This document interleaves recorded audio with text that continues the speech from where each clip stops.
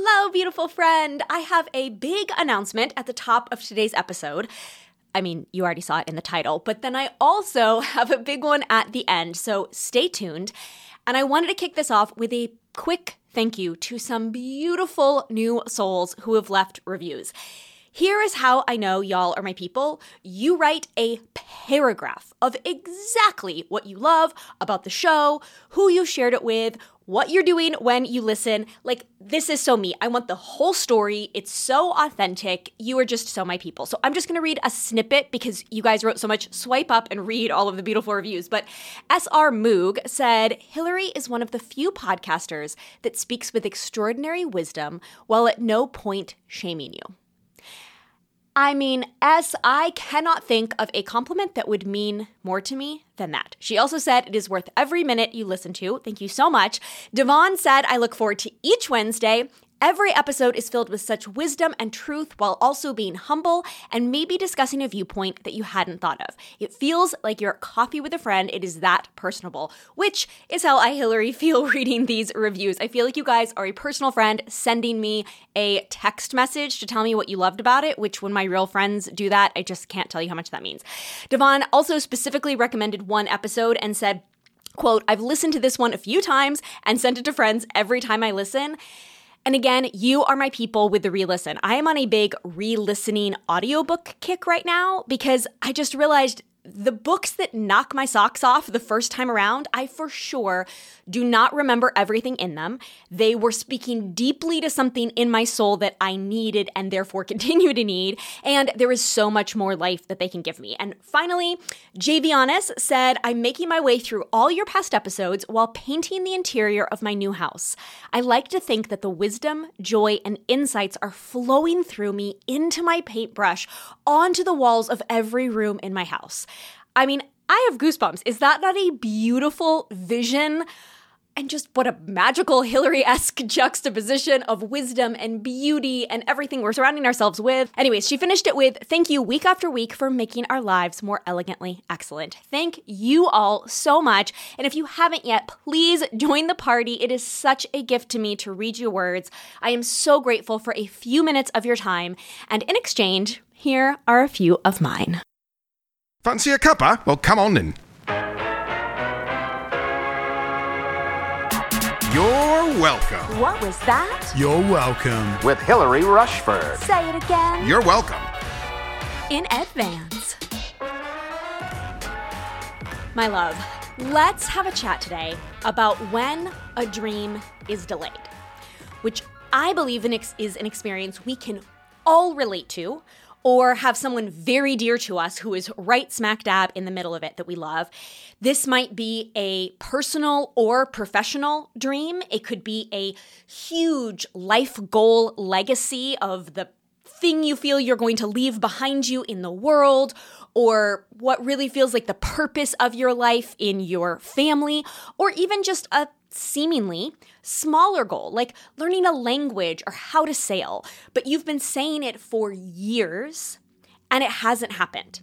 And again, whether it feels like a legacy or I don't know how to live my life without this, or just a nice to have, there still is a power and potentially a weight when we've been saying for years, whether privately to ourselves in our journal or publicly to those people close to us, or for those of you that, like me, perhaps have a platform, even more publicly to, the broader world, so to speak. And when it continues to not happen, it can breed such an undercurrent of insecurity, embarrassment, fear that what if it never does happen, shame and embarrassment if I said that I wanted to do this thing and I never follow through or I never make it happen, wondering what you're doing wrong. Is it your fault? Impatience, tired of hearing yourself say it. Oh my gosh, I feel like I've been in this part of the story for forever. Sometimes even being triggered when someone asks about it because they're trying to be nice and supportive. But in your mind, if you're not moving it forward and therefore it feels like a failure, it can actually be a tender spot when people check in and ask, hey, how's that thing going? Did you ever end up doing that thing? So this is my story with writing a book. And just a few days ago on Instagram, I was able to finally announce it officially that I have a top-tier book deal with a top-tier publisher. And it felt so good to not just be at that place, but given permission by my agents that it was now safe to actually announce it publicly. There's no way it was going to get taken away or fall through or anything like that. And I wanted to take today to reflect on what the path here has looked like and see what we can all learn from it. Today's episode is very practical. I want it to be really helpful for you. So I've laid out a series of questions, and you can take notes on those as you go. Or if you are on the go, you can swipe up in the description, and I have typed all those out so you can refer to them later. If you just want to listen and take it in today and then sit down with your journal or a girlfriend and have the conversation walking through them later. If this episode blesses you, please screenshot it, share it, tag me, as I truly hope this helps someone else too. I am deeply passionate that I don't believe we talk about this topic, this experience, this elongated season enough, and yet it is actually one that we almost all find ourselves in, and I think it's an area that we can use more ministry and encouragement to one another in. So my first question for you is, when did the dream start? My dream of writing a book started with my girlfriend, Carrie. She is a publicist at a top publisher house here in New York City. She has been in the publishing world her whole life. She is a writer herself. And she was adamant when she took my style course that this needed to be a book. And I was adamant that I did not want to write a book.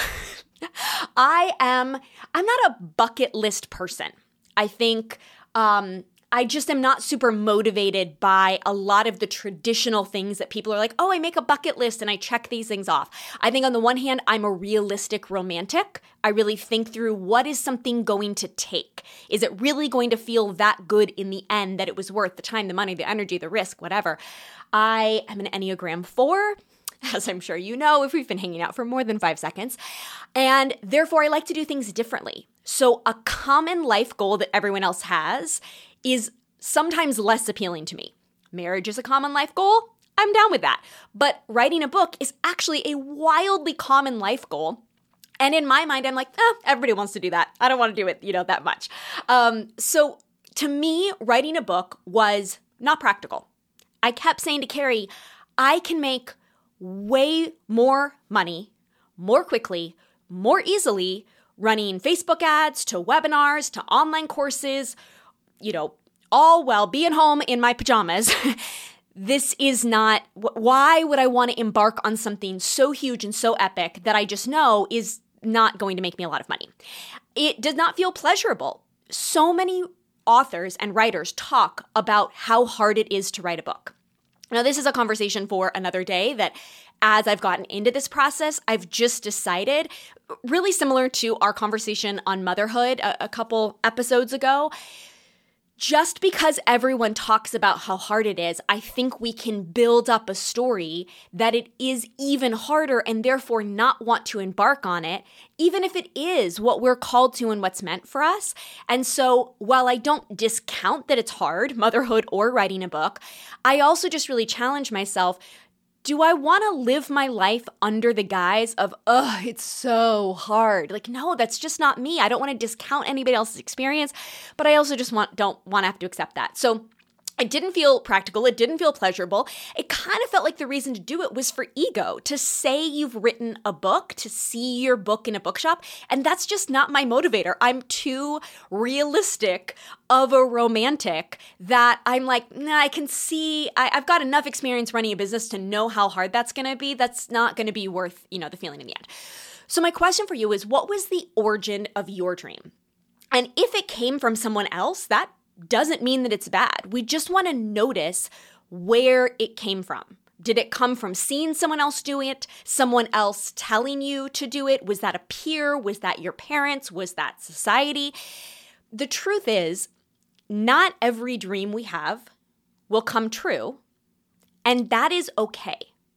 To have an idea and then decide you aren't that compelled by it. To have a dream and then Instead, have another dream come along that feels easier or more fulfilling or more right for that moment.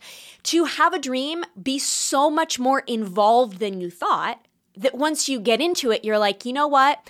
I thought this was going to bring me a level 5 fulfillment if it took a level 3 energy behind the scenes to do it. And now that I realize it takes a level 33 energy, that level 5 fulfillment, it's just the math doesn't shake out. It's going to be less fulfilling. And I think that it is so powerful. We talk about this in the Elegant Excellence Goals Journal and in the workshops that I have with the members of that community, the owners of the journal, that I think a lot of times we can get a dream and not have really fleshed out everything that's going to go into it or what our true motivator is, why we really want this. We have that sunk cost bias. Once we're already down the road, we just often don't slow down to reanalyze. Do I still really want this? Do I have new information? Have I changed as a person? Is something different in my life? So there is someone listening today that needs the permission that you can let that dream go. Or if you look back at where the dream started, you might be like, this dream wasn't mine, and therefore it doesn't feel right to me. Maybe I just never stopped, to question that. Or you just start at the very beginning of, where did this dream start? It may still be something that I want to pursue, but let's just start from the beginning as we analyze it today. Question 2 is, when did the dream hook you? So often we have an initial idea, but we aren't necessarily committed to, yes, I'm going to do this and I'm going to start this now. You got the idea in your head that you would love to learn to sail, but you didn't actually book the class, look into it. It's kind of on your list of, in a few years, I would like to get there. But if you're at a place where you really have tried to move it forward, when did it really hook you? For me, that was when I was on sabbatical in the summer of 2016. Story you may have heard before, I left for 6 weeks. I realized 3 weeks in, I wasn't halfway to whatever kind of healing, peace, rejuvenation, anti-burnout I was looking for. Didn't get on the plane in Paris, ended up staying for 4 months. So at the beginning of that, around May or June, I was by myself in Italy. This is the very beginning of I think I was about a month, 6 weeks in. I was by myself, I was traveling, and this was the season of Snapchat. So Snapchat's still around, I think, but for me, it was literally a season of Snapchat. There's a group of y'all that followed me during that summer with all of my travel adventures, and I had this little group over there, and I was following along on Snapchat as I just kind of had more time. And it just so happened there was multiple people I was following who had written books that were launching that summer. And following along on the play-by-play of that gave me a new vision that when you release a book, there's a momentum that happens in a business that doesn't really exist any other way. Sure, you're going to have launches in your business, you're going to have new products, but unless you're really getting a level of press, it doesn't make as big of waves. It might be different seasons to your audience, but I realized that there was magazines and newspaper articles and television, and TV is something that I'd always wanted to do. My background was in musical theater. I wanted to do more on-camera style things. I hosted a show for Hearst Media when I first started out as a stylist, and I had tried to do television. Actually, the summer previously, I got a publicist. He was so excited, and he immediately wanted to start booking me on morning television things, and I literally lasted 2 weeks before I fired him because I realized I don't have time to do this. Like, this is a long-term game of eventually it will grow my profile and it will grow my traffic, but I got to make money in the next 3 months here to keep my business afloat. I can't be out of the office half the days of the week. Who's going to run the business? So that was part of it that I realized, okay, these two things could go in tandem. There could be a bigger vision for my business that also included television. And I also realized that it was going to let me reach more women, which I definitely felt called to do. I felt that this was a message that applied to so many women my vision of truly exploring what makes us feel beautiful. And so for the first time that summer, as I was a little bit slower and I was observing other people do something and I was realizing other layers and other wins to it, it really started to click in for me. I think this is something that I want to do. That was in May, June. And then in August, I have a very distinctive memory of being in Dubrovnik, Croatia at 2 a.m.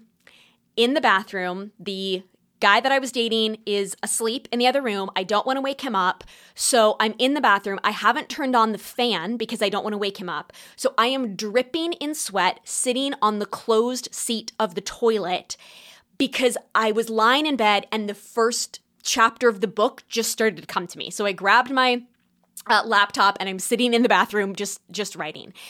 And also that same month when I was in Nice, France, a few weeks earlier, I remember having meetings with my team about a vision for an updated brand new website that was going to be tied into driving traffic for the book. So I can remember that August 2016, I was off and running and I thought, okay, we're headed. This is going to be happening in the next few months. We're going to have a book a year or two from now, whatever that timeline is, like we're making this happen. And to clarify, that was 5 years ago. That was 5 years ago that I thought, okay, it's starting now. And literally instead, it is starting now, 5 years later. So go back to when did that dream hook you? And if that was many, many years ago, know that you are not alone and that you don't have to feel guilt, shame, and discouragement around it. Know that we can have a dream. I am living proof that we can have a dream for a lot longer than we think. And that doesn't mean that it's never going to happen, and it doesn't even mean that we've done anything wrong. So question 3 is, what has gotten in the way? Or what gets in the way now? Whether you didn't start right away, and again, I'm going to speak sort of past and present tense because there may be some of you that are finally moving along with the dream, but today is a conversation to help you heal and process some lingering guilt and shame that it took you so long to finally get here. You are running the business. You are auditioning. You are going to graduate school, whatever it is. And there's others of you that it's not happening. It is still just the dream. So use the past or present tense language for yourself. But whether that is because what got in the dream, what got in the way, whether you didn't start right away, it took a few years, or it's been a few years since, or it didn't pick up steam. You were kind of doing it, but it never really kind of clicked and was going along. I said to some of my Elegant Excellence Mastermind students, which is the private community that I run for female entrepreneurs, I said to some of them recently as we were regrouping on our mid-year goal setting, our mid-year plan, I said, most of my goals haven't happened. And what I really meant was they haven't happened in the time I expected them. They took way longer. I said that I was going to make that happen in Q2, and 3 years later it happened. Or they are still on the list because other things took longer. I had to focus on these other things, or I chose to focus on these other things, so I've still wanted to do that, and it is still sitting there. So what gets or has gotten in the way for you? It might be fear. Maybe you're afraid to take that next step. Maybe you are overcomplicating things and you're making it this huge thing to just get started and you need to simplify it. Maybe it's laziness. Maybe you haven't been really that motivated and that committed. Maybe you have too much on your plate. That was definitely my thing. I will link below the episode on the roadblocks to dreaming. It's one of our 3-part podcast series that ties into the Elegant Excellence Goals Journal. But if listening to this, you realize I do have dreams that have been stuck, I think that Roadblocks to Dreaming episode is really helpful because we all have different reasons. I have 5 S's that I go through. We all have different reasons why I believe we get stuck, and they are not all the same. But ultimately, this is not about shaming yourself or even looking for excuses. It's just understanding and insight so you can address it. And I think that's why that Roadblocks to Dreaming episode is powerful, because we think I'm going to feel shamed, frustrated, embarrassed, failure if I really dig into why the flip have I not made this happen? But actually, so we fear it and therefore we don't explore it. But actually, if we can get that understanding and insight, we go, oh, that's what's happening. Okay, well, now that I understand it, I can address it. So, and by the way, also what could have gotten in the way could be grief.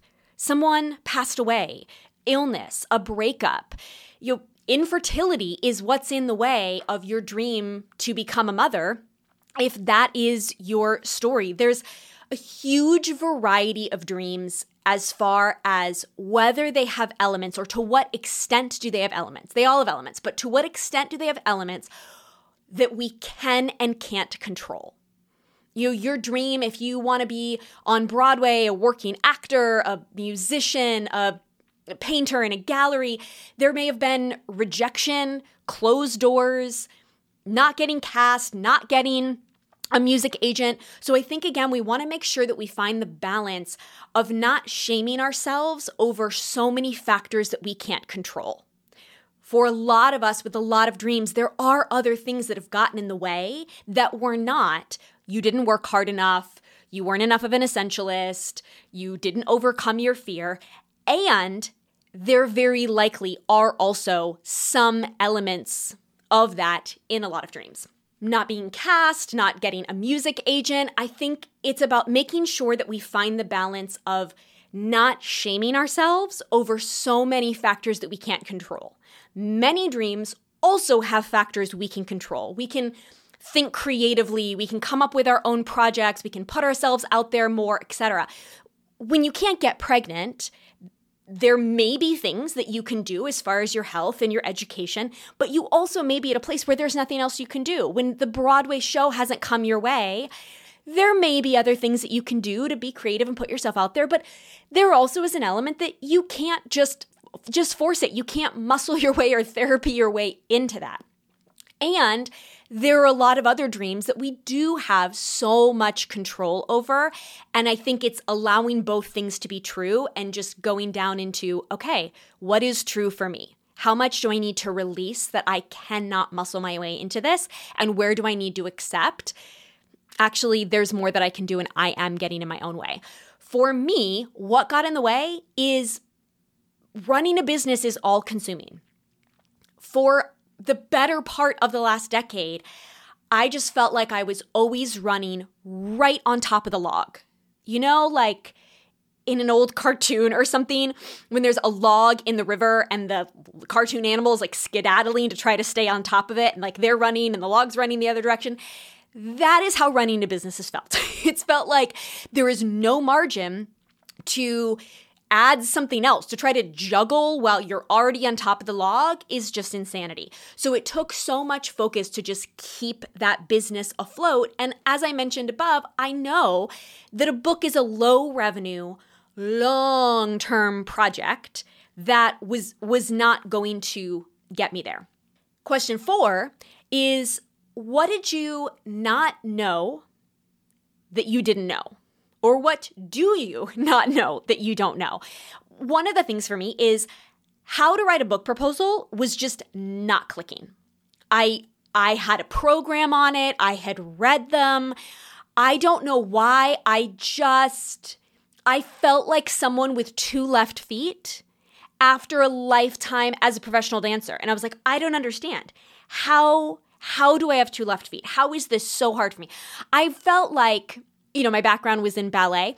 I felt like a ballerina trying to do hip hop. That's the perfect analogy. Yes, I have been a professional dancer.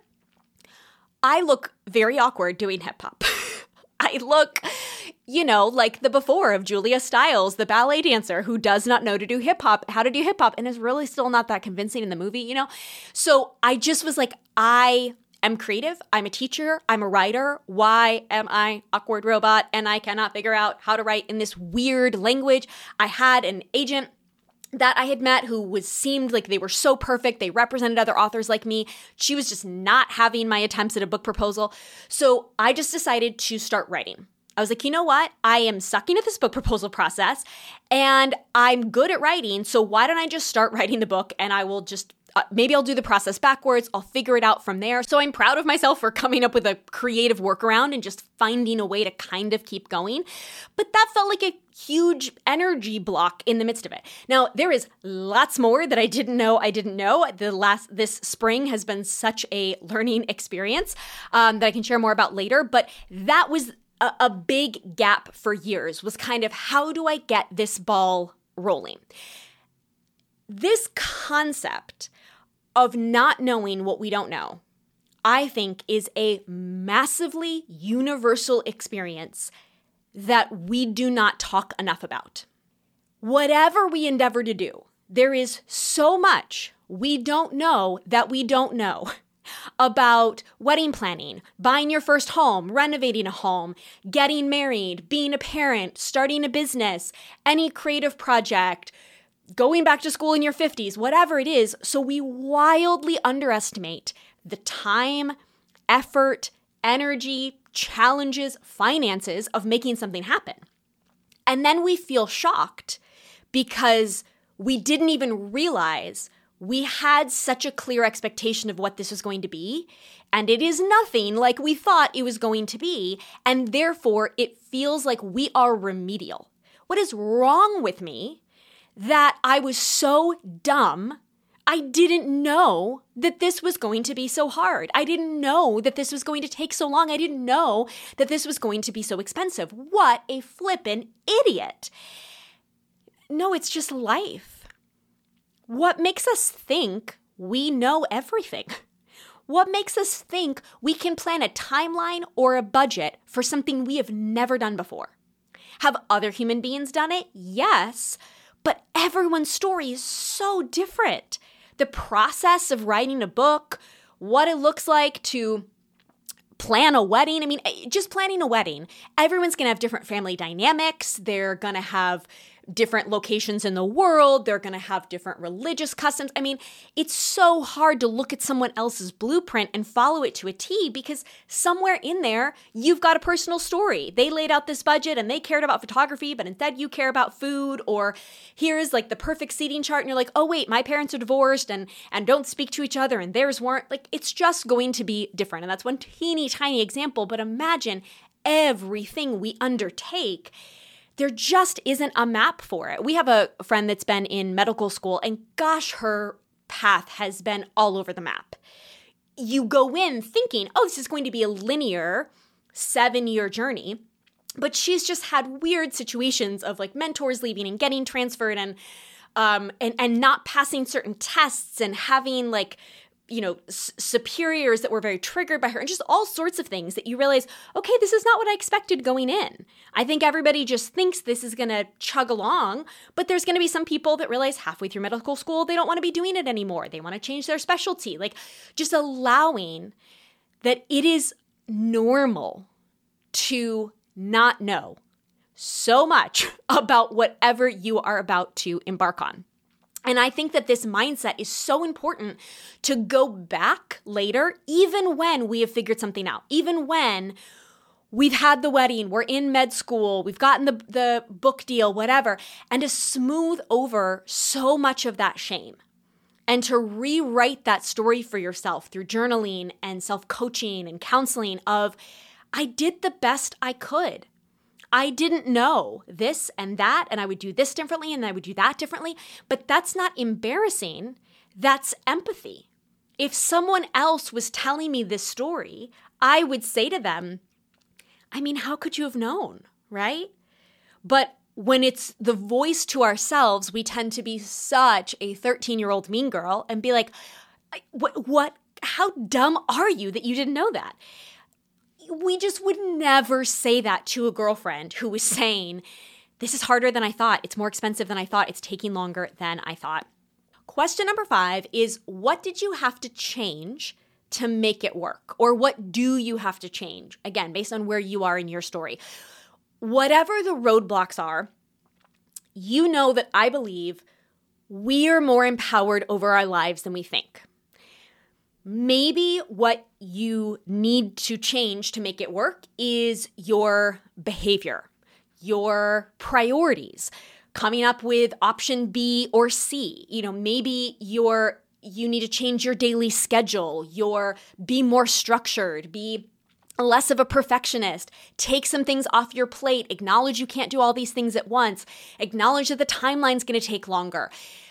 Think about what other angles you can come at it from, because you had a map of steps 1 through 10 and you got stuck at 3 and you're just banging your head to get to 3, to get to 3, to get to 3. And you're like, what if it's B instead of 3? What if it's C? What if there's another way that I could zoom out and look at this creatively?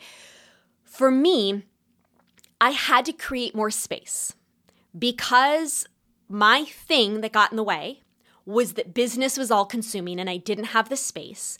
What I needed to change to make it work was creating more space. I didn't know how to write a book proposal, but that wasn't the real thing. I can acknowledge that was one part of the story, but that wasn't the real root. What really got in the way was my business was all consuming. So that's what I really needed to change to make it work. So I tried starting back in 2017. It was 2016 that I had this idea I wanted to write a book. And I was clear by 2017 that I needed help. I was exhausting. I was drowning in my business. And I thought, I just can't go on like this. I wasn't even thinking it's because I have to write the book, but that was still a huge part of the story. And I remember talking to 2 of my girlfriends, my colleagues, mentors, Kristen and Jen, and both of them saying, what if you just shut everything down, wrote your book, and took it from there? And I really thought about that, and I played out that scenario, and I thought, but I'm going to write the book, and then I'm going to want to throw people in the book to the style course, and then I'm going to need a website and an email list and a group and customer service and tech support and all the things. Like every route to me, the book led back to other elements of teaching and community and help and support, where I was going to build the business right back up. So it wasn't my realizing I need to shut this down and go in a different direction.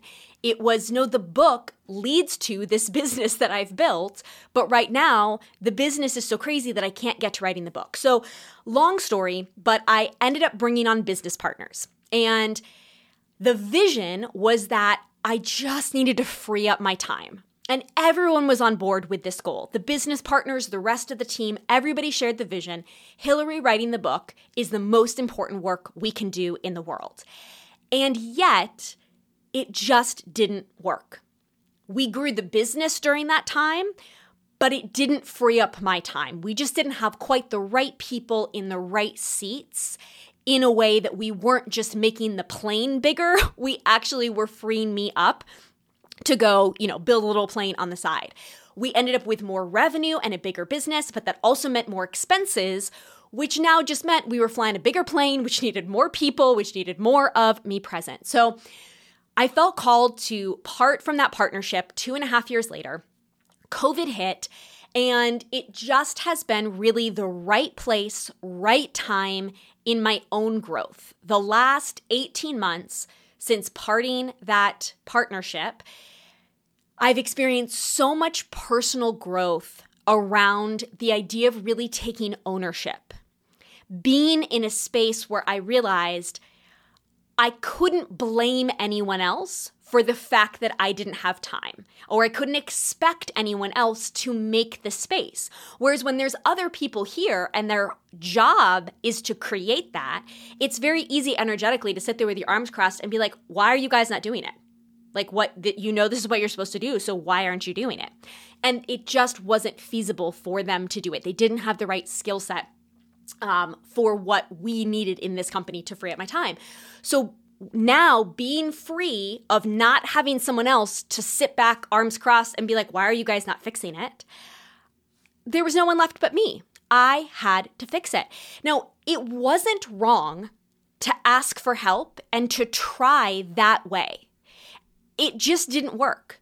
I think sometimes we try a good, wise plan of attack, path that we're going to head down, deadline we think we're going to hit, way we think we're going to get there, and they just don't work. The first thing you try isn't always the answer. And I think there again, we can often look back and have so much shame and regret over, why did I waste all that time going down that road? Why did I lose all those years doing that thing? But sometimes the first thing you try just isn't the answer. It's not what's going to lead you to the baby. It wasn't the right romantic relationship for you. It wasn't the right career path for you. Whatever it is, we often have to try and try and try. And we just sadly don't get a guarantee in life that the first thing we try is going to poof, magically open, what's behind door A.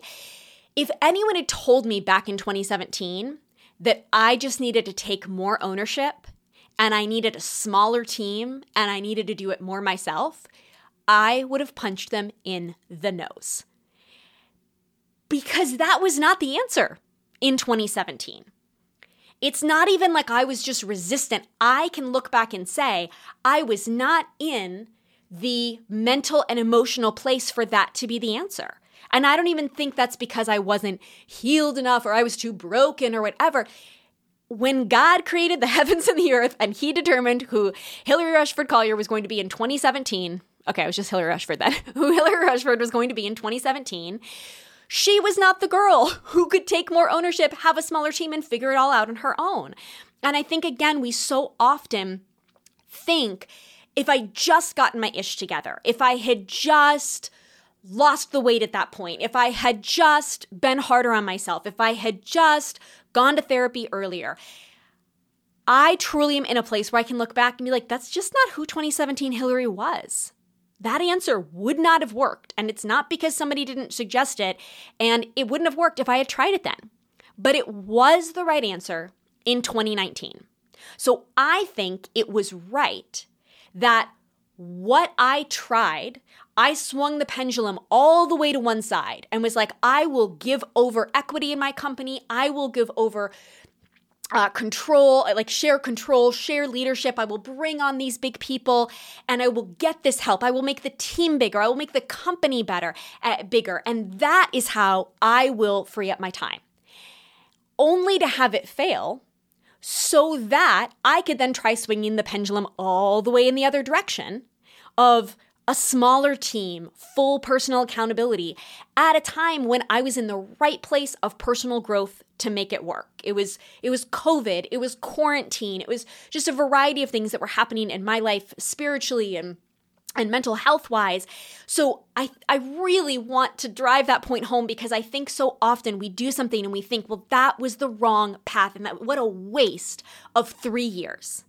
And actually, I think I had to swing the pendulum one side to realize it didn't work so that the idea of swinging it the other way actually felt like freedom and hope when earlier, A, I wasn't equipped for it, and B, that just seemed like a horrible idea until I had tried something else and was like, well, now by comparison. So I really want you to go back and look at what did you have to change or what do you have to change? And that has to do with forgiving yourself for past things and even releasing the sunk cost bias of having tried that. If it's not working, be honest that it's not working and make a new choice. You get told this all the time in theater when you do a scene, you do a line a certain way, and then the director's like, can you make a different choice? AKA, that's not the direction I wanted you to go, or that wasn't very compelling, or I don't think the character would do that. So make a new choice. If it hasn't been working and it has been an elongated time, make a new choice. Go back and honor that you did make a different choice in the past so that you can prove to yourself, look, I'm creative, I'm resilient, I'm willing to pivot and do other things. Or right now, I'm going to forgive myself for the fact that I've been down this path and I'm going to release it and I'm going to make another choice.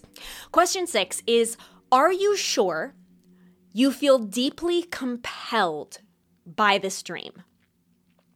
When you have been fighting for something for so long, there can be a sunk cost bias, which I've used that phrase multiple times here already, because I do think that is so much of it, is we get such weight and shame from the time, effort, energy, exposure that we've put into this that it can start to feel so heavy.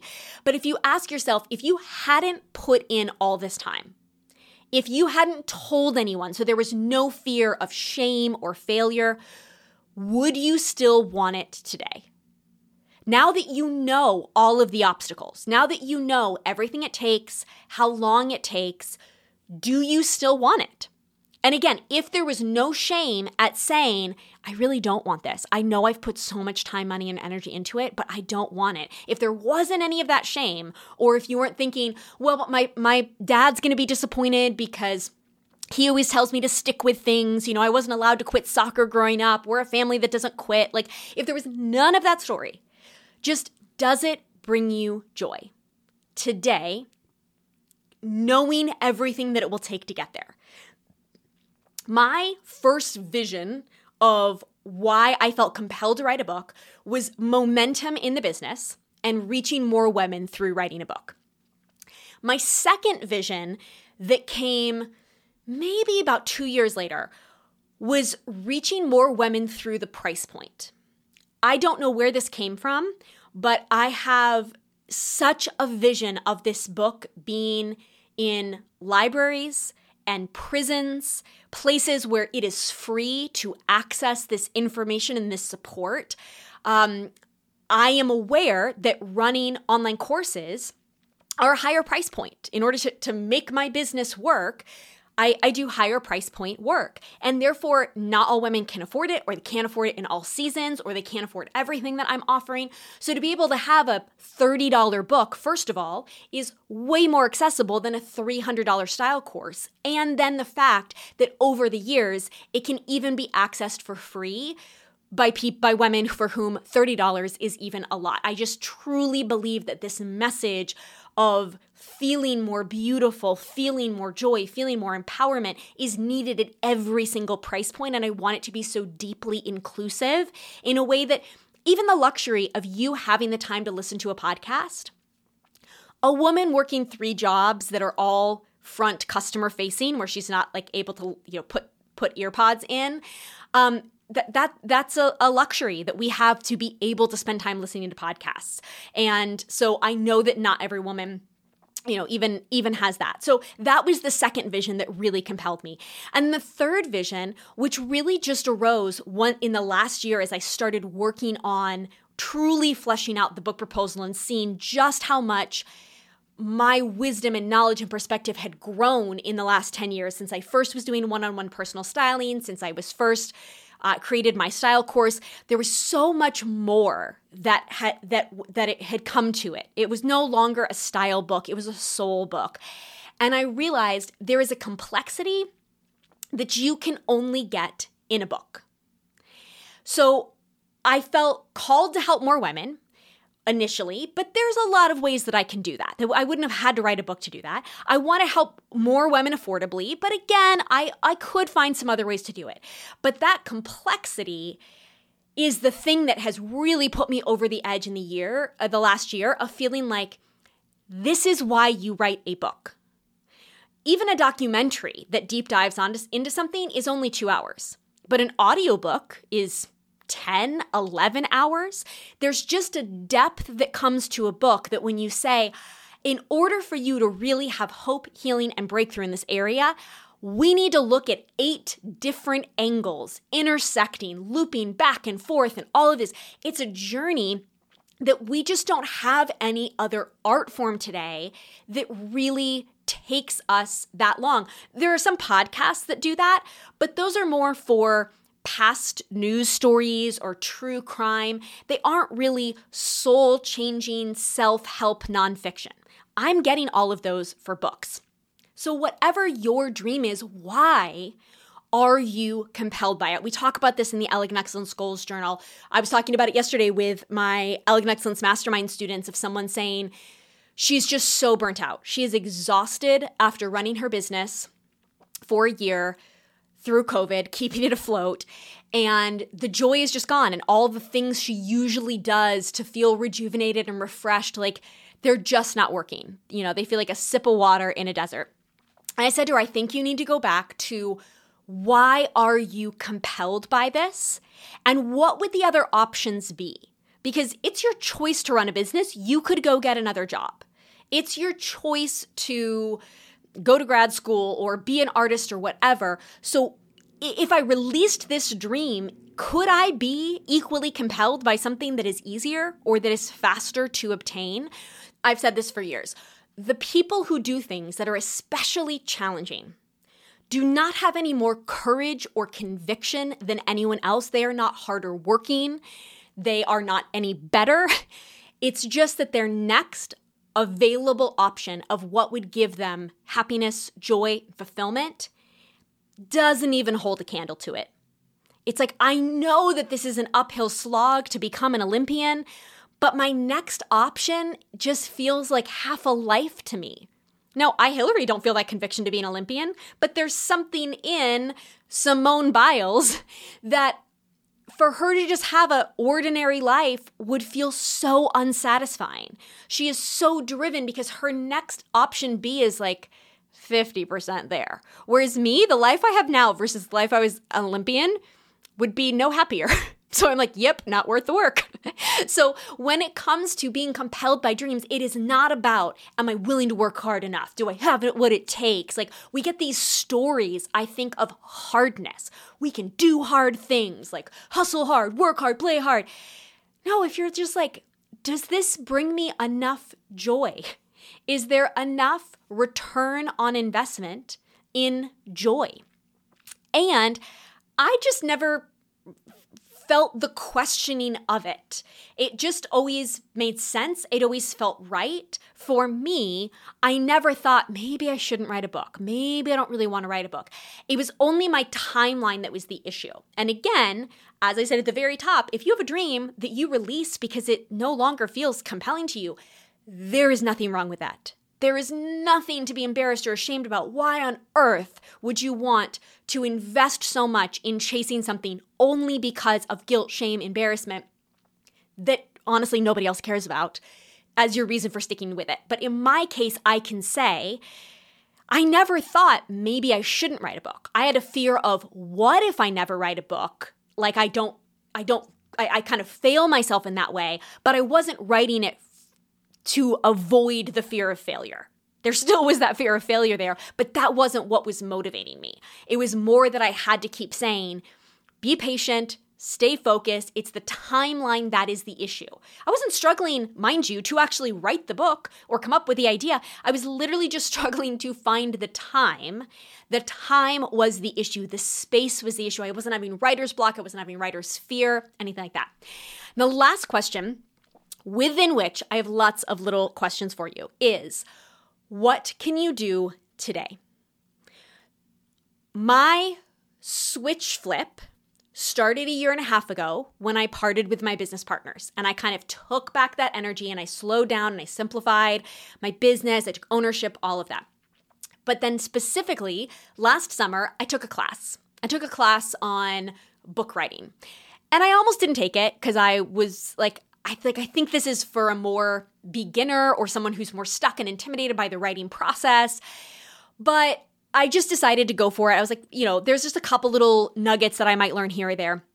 But I realized there was such momentum swimming in the sea around other swimmers.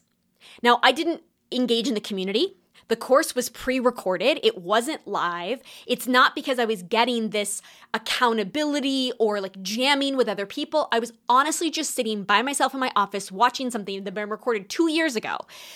But when you are in a space, it's all you want to talk about. Like when I was engaged, I was so close to other friends that I wasn't even that close to in my normal life, but we were all in this season of being engaged. And it's like, that's all you want to talk about. You just want to talk about wedding planning. So you want to get around other people that are talking about wedding planning so that you don't feel bad that you're talking about wedding planning, because really it's just all you want to talk about and think about. And you want to read the books and you want to listen to the podcasts and you want to exchange the magazines and da-da-da-da. I would imagine it's similar when you have a new baby. You just want to talk about the baby all the time, so you end up with lots of new mom friends. So my first question for you here is, can you swim in the sea around other swimmers? Whatever you are saying you want to do, can you be surrounded by more people who are in the same season?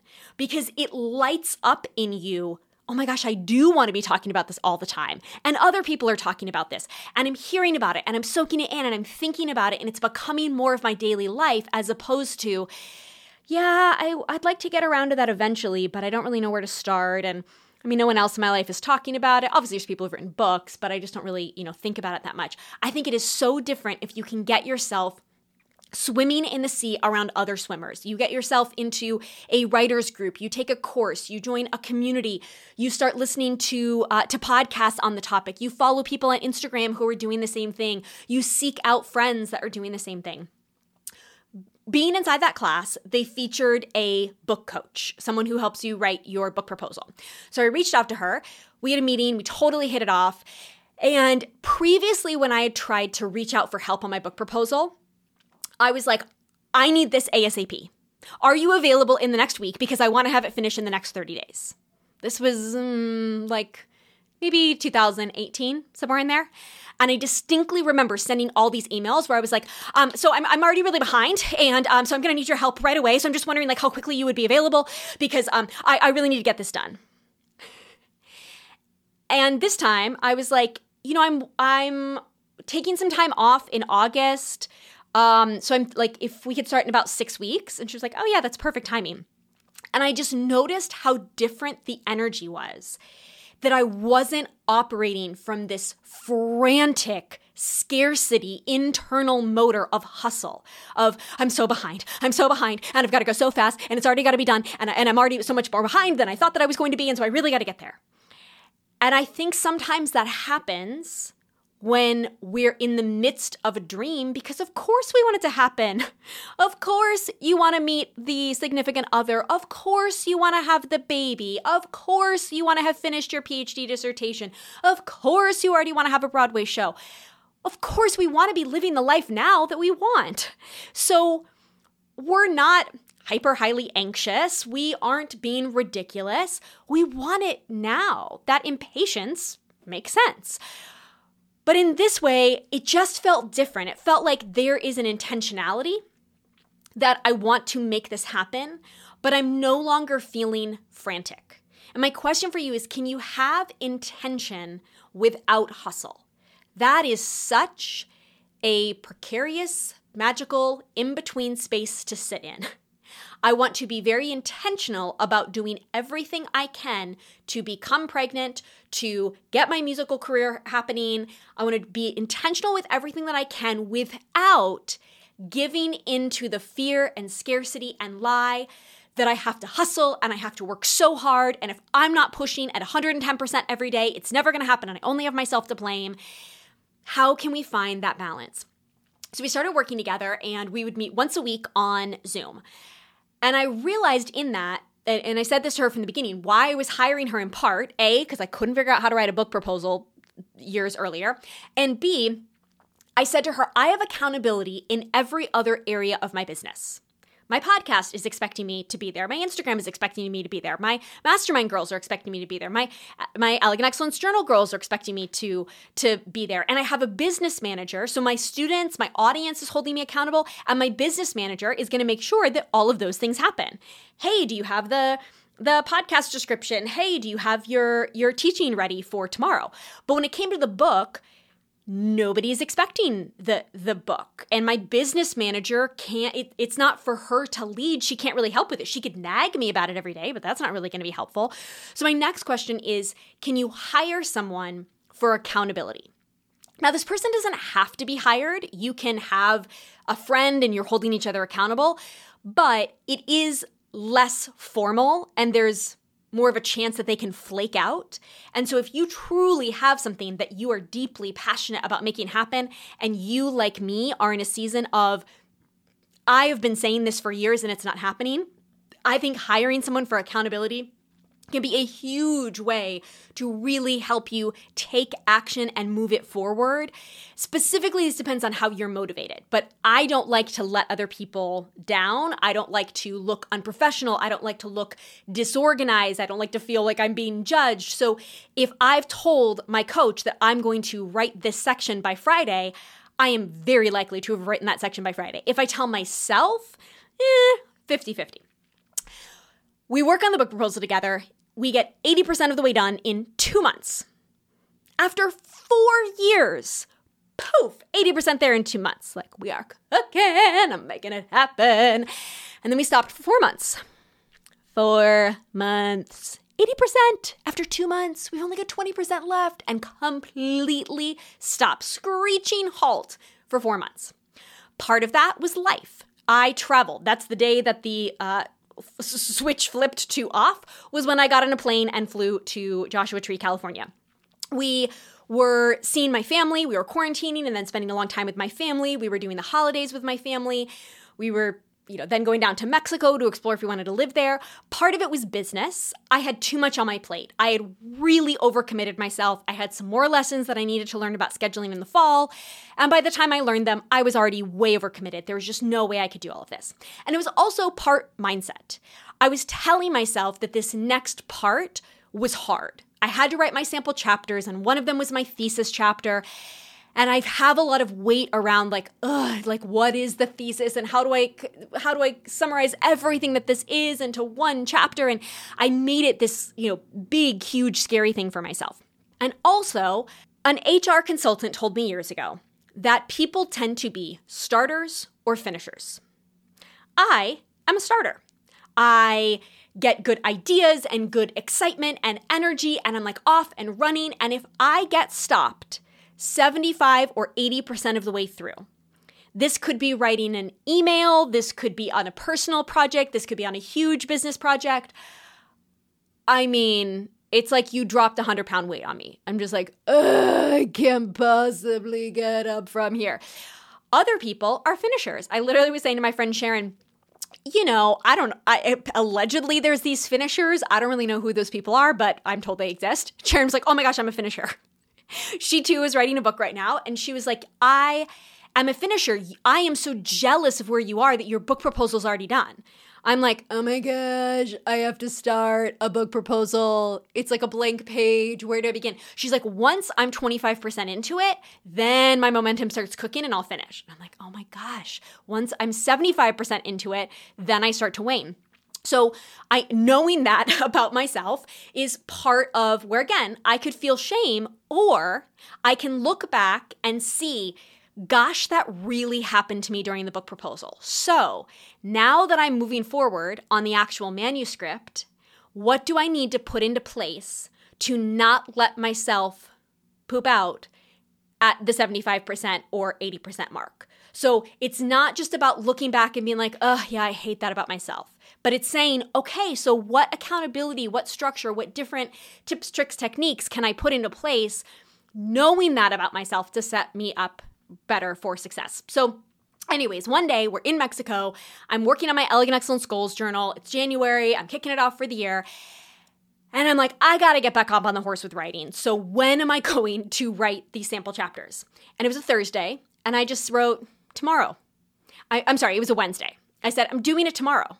I'm not going to wait for a Monday, for February 1, for Q3, until we're back in New York. I'm not going to put it off until some nice and neat packaging of this is why I started this day.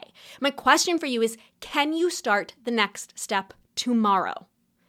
And not be like, well, once I lose the 10 pounds, well, once the kids are back in school, well, once we've moved house. Now, sometimes that makes sense. There are other times, because we want to be essentialist and we can't do 10 things all at once, there are absolutely seasons where I have said, I am not going back to French class. I am not leading a new small group at my church. Here's the priority for right now. And not until I do this will I take up those other things. Sometimes that's right. But if this is the dream that keeps nagging at you, there's a good chance this is what you need the step on of tomorrow, and you're making it too big, or you're telling yourself some story about when it's going to be. So for me, it was getting back to 2 hours a day of writing.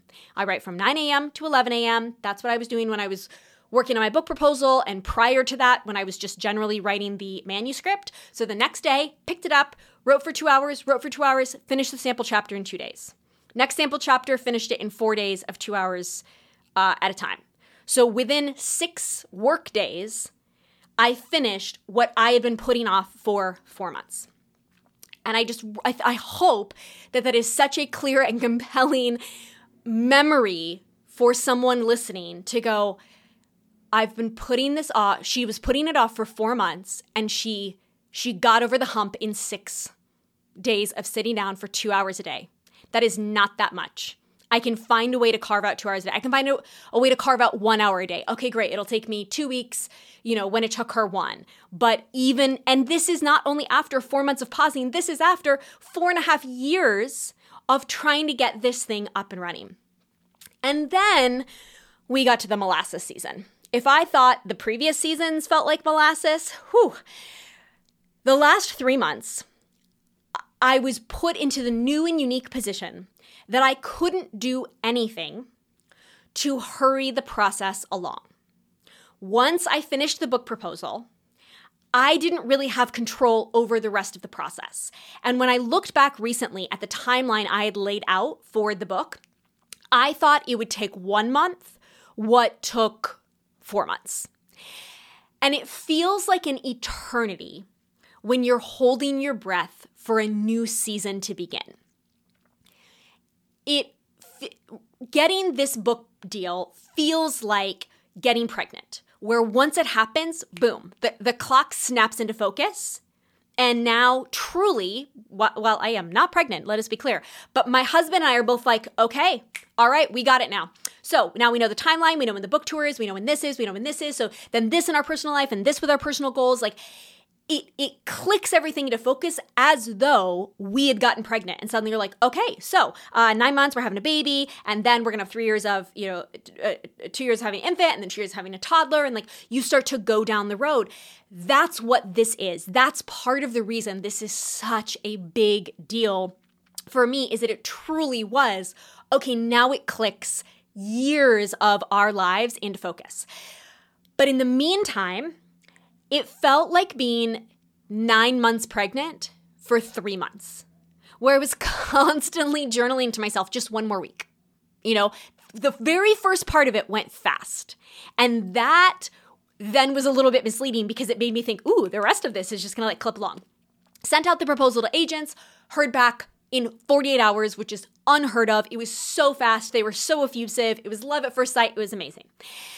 Then the legal part with agents, like getting my lawyer and their lawyers and all the contracts, oh my gosh, it was so slow. It took me, I think, 3 or 4 weeks from when I got the agent to when I could actually announce it on Instagram. Then the edits with the agents took so slow. There was these formatting errors and yada, yada. And I literally thought it was going to take me a day and it took 2 weeks.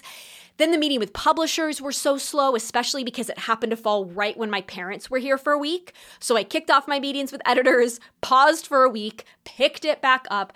Then once the book went to auction and we had chosen our publisher, then the legal with publishers. At this point, again, it's been weeks where I'm like, oh my gosh, I just want to share on Instagram because I just need to be able to actually be in this new season. So my question here for you is, what can you do every day?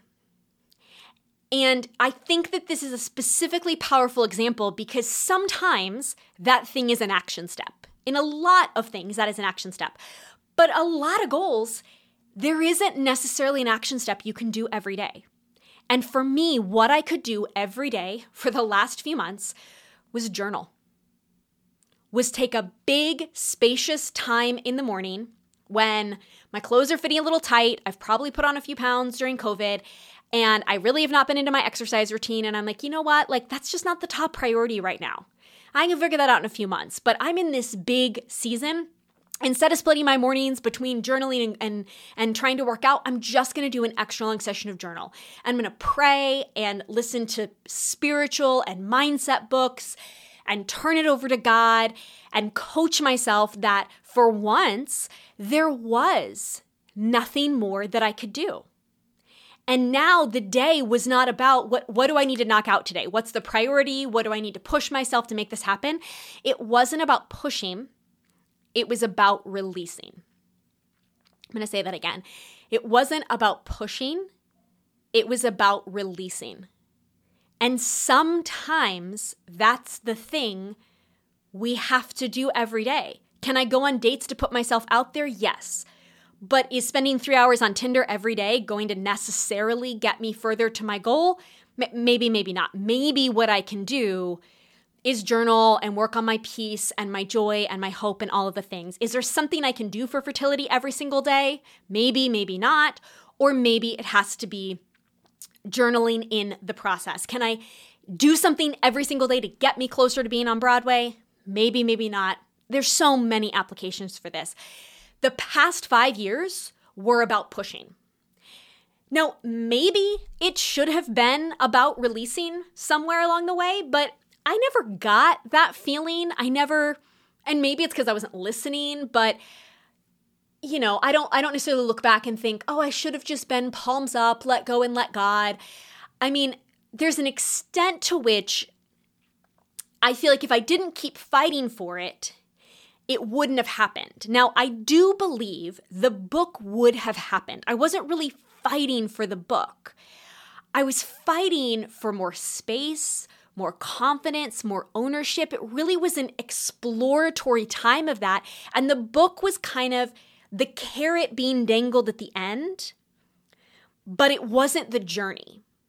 And if I had released the carrot, maybe I would have been like, I don't know, I can keep deferring to other people. I can keep expecting other people are going to solve this for me. So those 5 years, I look back and I see they were part of, I was going to say they're part of the fight. But again, I don't like that aggressive energy because I just don't want to accept that my life has to be full of hard fights.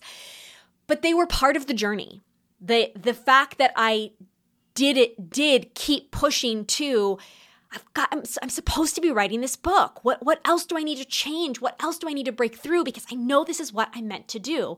So I don't know whether you're in a season where you should push or release right now, but I think that you do, or I think that you can if you'll slow down through journaling, prayer, therapy, counsel, self-coaching. The only way I have the self-awareness and the peace and the confidence that I do at this stage in my life is because I am pouring so much energy into that. And I think this whole conversation was really important for me to share today because I don't think we very often see the real story of dreams getting delayed. We see the book launch, business launch, marriage, baby, accomplishment, graduation, certification, finish line. And that's not inauthentic of people. We talk about things like Instagram and social media as the highlight reel. It's not inauthentic. It can just be like watching paint dry. Like, do we really want to watch you tinker with your PhD thesis every day for 3 years? Like, it's really much more satisfying to just come in at the end and be like, oh my gosh, I'm so proud of you. Let me come to the party. This is great. I'll totally celebrate you and like bring you flowers and send you champagne. But in the meantime, when you're doing it, there just may not be a whole lot to report. I mean, what is there to necessarily share when it feels like, well, the update now is I'm feeling like, 96% anxious instead of 99% anxious. So that's a little better. I mean, sometimes there's certain people in your life you're going to share that with, but there's just not a lot to necessarily share when we're in the waiting, when we're in the muddling through, when we're in the, we don't know if it's going to happen yet. And if it's vulnerable and I share, what if it never happens? Now I've put myself out there. I was just reading an article about Amanda Kloots. I believe it was in Elle magazine, as her book on losing her husband, Nick Cordero, comes out. And it really was about the concept of modern grief. And the author was saying that Amanda got pushback in some ways for how can you be happy and joyful on your Instagram page while your husband is in the hospital? And how can you be promoting your business while grieving? And yet that is the reality that you've got to keep your business going. You've got to keep making money. You want to have purpose. You want to have something to be doing with your life, and simultaneously you're grieving. And if it's not making you happy to just crawl into bed under the covers, plus you're a mom, you've got to provide for your child, etc. But her friend Zach Braff says in the article, she kind of painted herself into a corner because when she first started sharing, She had no idea that her husband was going to die. She didn't know that coronavirus was going to be a once-in-a-lifetime pandemic.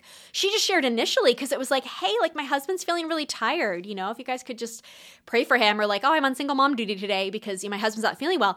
And then when he went to the hospital, it was like, hey guys, I just, the story right now is that this only affects older people. And so I just feel compelled to share, like, my husband's only 41 and he's healthy. He doesn't have any pre-existing conditions. So I just want other people to be careful, right? And then it snowballed. And if she had known that she would be one of the national poster children for grief in a once-in-a-lifetime pandemic, she might have chosen to be less vulnerable. So if we know if we're thinking, what if the worst happens and this never happens, then we don't want to share. So oftentimes then we don't. In her case, it was just not occurring to her that there was a chance her husband was going to die. And so she didn't have that fear of, putting herself out there.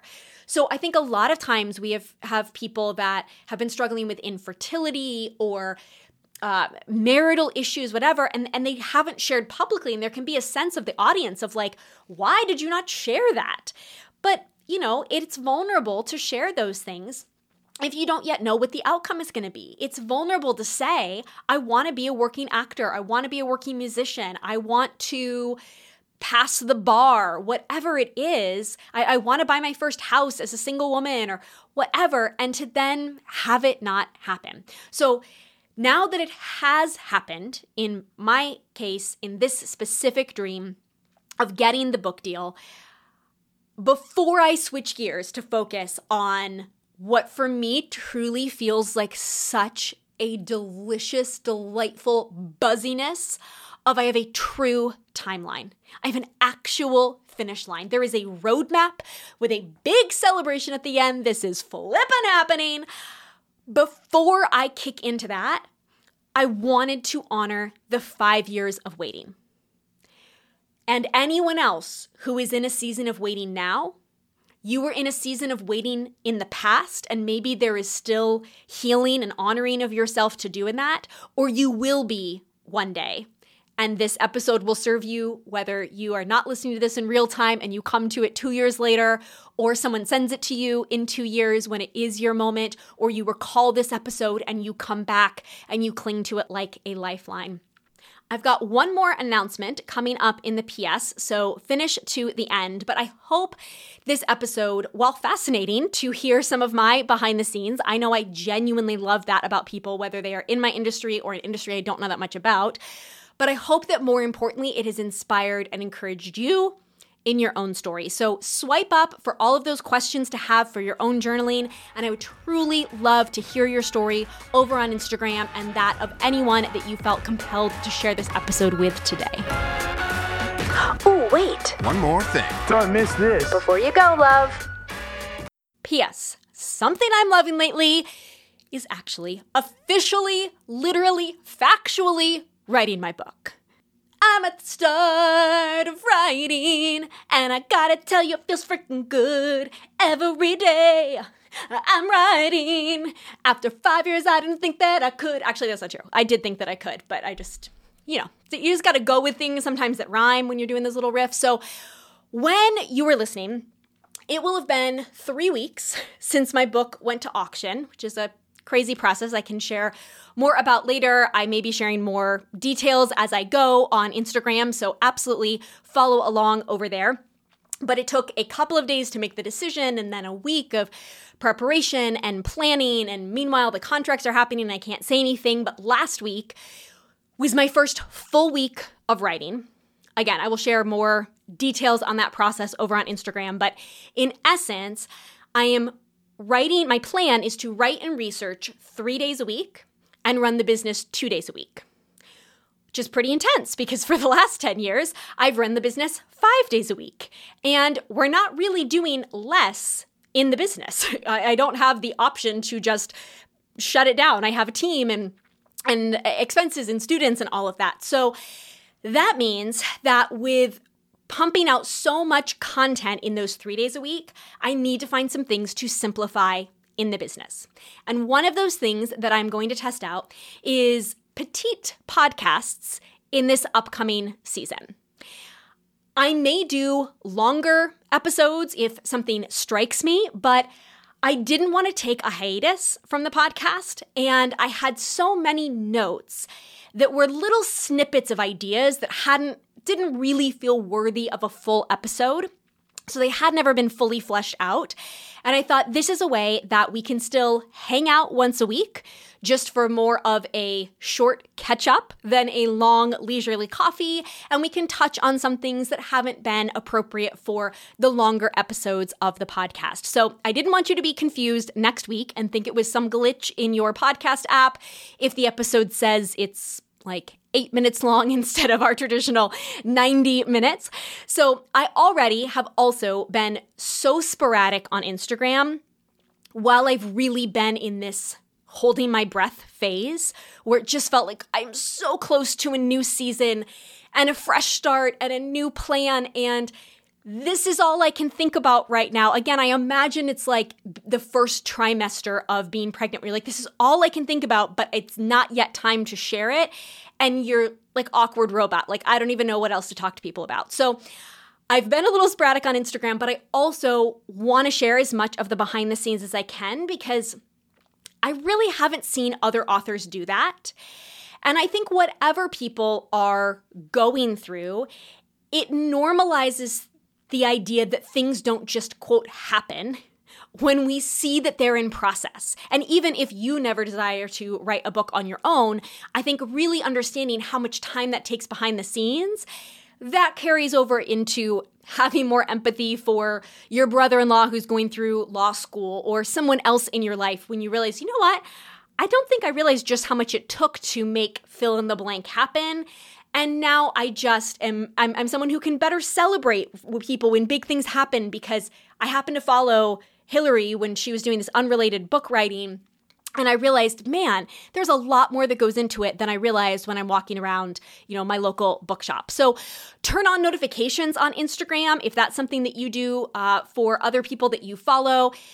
Check in from time to time. If you haven't seen me on Instagram, check out my feed, my stories, make sure that it's popping up for you. It will be a little bit more sporadic during this season, but anything that you see on there that encourages and inspires people in your life to keep going for their dreams, show themselves more grace, be more patient, not give up, please share that. Share the posts, share the stories, invite other people into this. And as soon as I can, I will share details every step of the way from the publish date to pre-orders to the title and the cover to amazing in-person events for the book tour. I mean, there should be dance parties, right? It just, it feels like we have to have dance parties. I don't even know exactly how that happens and exactly how that comes to life, but it just feels like, especially after this time of COVID, we need there to not only be hugs, not only be photos, but we need there to be sweaty, epic Taylor Swift dance parties, right? So I will share that all along the way on Instagram and then also to my email list. So if you are not on that, please swipe up right now. It's at hillaryrushford.com/podvip. You can let me know if you are an entrepreneur or not, if you want to hear about those things that I talk to my list about, or if you are interested in the style and lifestyle side or both. But truly, the email and the Instagram are where I will be sharing as much as possible while being here for Petite Pods every Wednesday with you. So invite all of your aspiring author, creative, dreamer friends to follow along in all of the places. Give them that website so they can opt into the email list as well.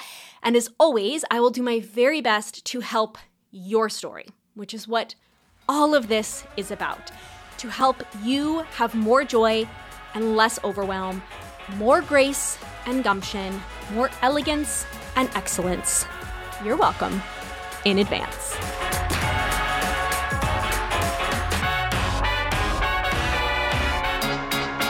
Till next Wednesday.